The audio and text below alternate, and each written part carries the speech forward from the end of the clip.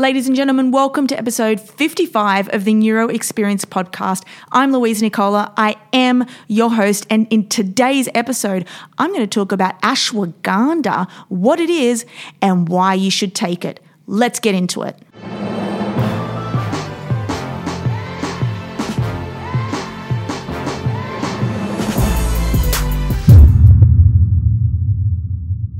Guys, welcome to the show. Welcome wherever you're listening in on. And I've actually been seeing the stats. A lot of people globally are listening to this. I love it so much. It is a global neuro experience. Fact of the day.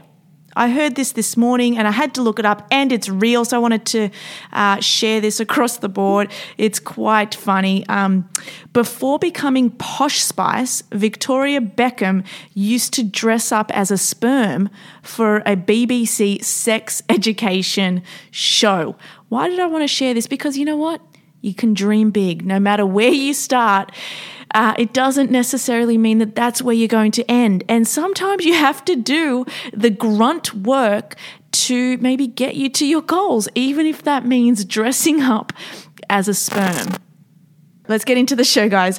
So do you know what brain fog feels like? You've probably heard of the term, but you probably don't know what it feels like, and you probably experience it and don't know you're experiencing it. You know, when you wake up in the morning and it's like you feel like you've got cloud and dust in your head and in your mind, and you're a bit unsure about what day it is, or you're like, oh, whoa, what's going on?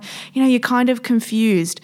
It's kind of like, I call brain fog a peanut butter buildup. Now, if you've ever experienced feelings of confusion, fuzzy thinking, forgetfulness, lack of mental clarity, inability to focus, you've probably experienced brain fog, because they are the symptoms of brain fog. So it's just like you can't think, in other words. So brain fog, also called brain fatigue, is a symptom of many different possible issues. So brain fog can come from food allergies, seasonal allergies, mercury poisoning, so get off the tuna, stress, adrenal fatigue, chronic fatigue syndrome, so many more. Now, what's been happening in the world in the last, let's say 10 years. People are getting brain fog, but they don't know what it is because it's not really out there. So they go to the doctor, and the doctor gives them a pill. But let me tell you, ladies and gentlemen, there is no pill for brain fog. In fact, brain fog isn't even a medically recognized issue. Now, brain fog isn't the issue. It's the side effects. So it's not brain fog itself. It's the side effects of brain fog. Okay? So something else is going on in the body, and if you've experienced this frustrating and at times debilitating symptom, then you'll want to know how to overcome it. Now, let's look at ashwagandha. Yes, you've probably heard of it. If you haven't, it's an Indian ginseng. It's like a powerful Ayurvedic herb. I hate saying that word. But research shows that ashwagandha has some potential for mental, physical, and emotional health. Now, I started experimenting with nootropics a couple of years ago now, and I came across ashwagandha. Actually, a good friend of mine referred me to rhodiola and ashwagandha a few years ago, and I never really got into it. And then I started taking it probably about 18 months ago, and I did it purely for adrenal fatigue.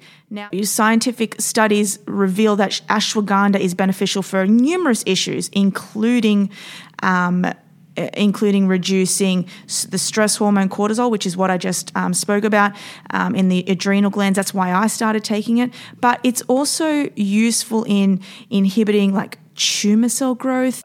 Basically, what ashwagandha does is it's a nootropic. It enhances your cognitive function. Let's look at this in plain English. Basically, the benefits of ashwagandha are it improves thyroid function, helps you with adrenal fatigue, helps you stabilize blood sugar, it helps you reduce fatigue and increase well-being, it helps you improve sleep, boosts immunity, etc. Now, why am I talking about ashwagandha? Well, two main reasons. If you can get anything from this episode, it's the fact that ashwagandha can immediately reduce cortisol levels and can help in reducing stress and anxiety. So cortisol, we know that it's known as the stress hormone because your adrenal glands release it in response to stress.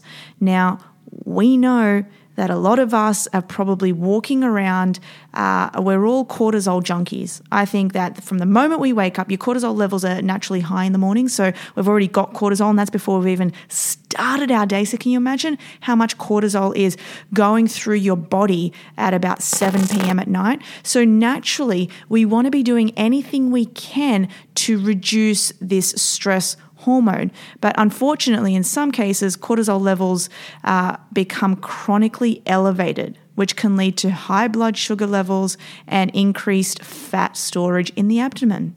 So ashwagandha, it says in the research paper that I've been reading, it says that it can help reduce cortisol levels. Now, in one study in chronically stressed adults, they found that when they supplemented with ashwagandha, they had significantly greater reductions in cortisol compared to the controlled group. So those taking higher doses had a 30% reduction in stress on average. So you can take ashwagandha supplements to help you lower the cortisol levels, lower your stress levels, and be dramatically more calm and be able to think better and eventually be able to eliminate that brain fog.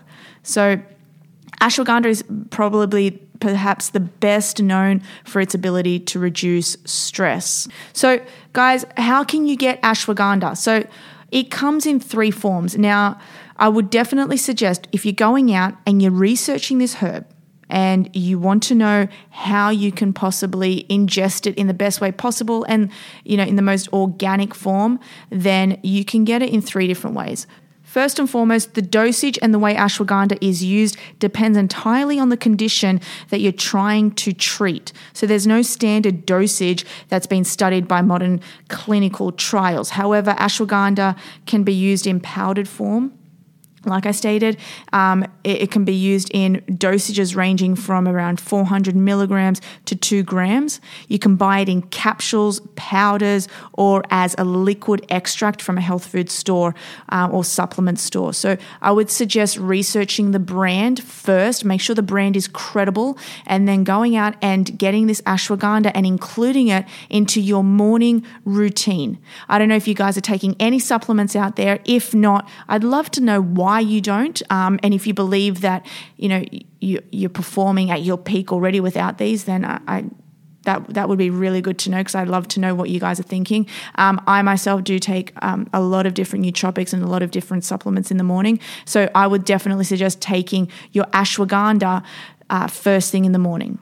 So if you are experiencing any type of stress, whether it's physical, emotional, mental, definitely pick this up. And anybody that has anxiety, anybody that undergoes any type of fear, anxiety, or they feel that at around 3 or 4 p.m. that their stress hormones and their anxiety is going through the roof, then this is another reason why ashwagandha would be imperative. Oh, not imperative. It will be great for you to take to help you with these issues. Now, are there any side effects of taking ashwagandha? So ashwagandha is generally considered well tolerated in small doses, but there's really nothing in the research that suggests that anything long-term could have any possible side effects. So pregnant women should avoid using ashwagandha because it can cause early delivery.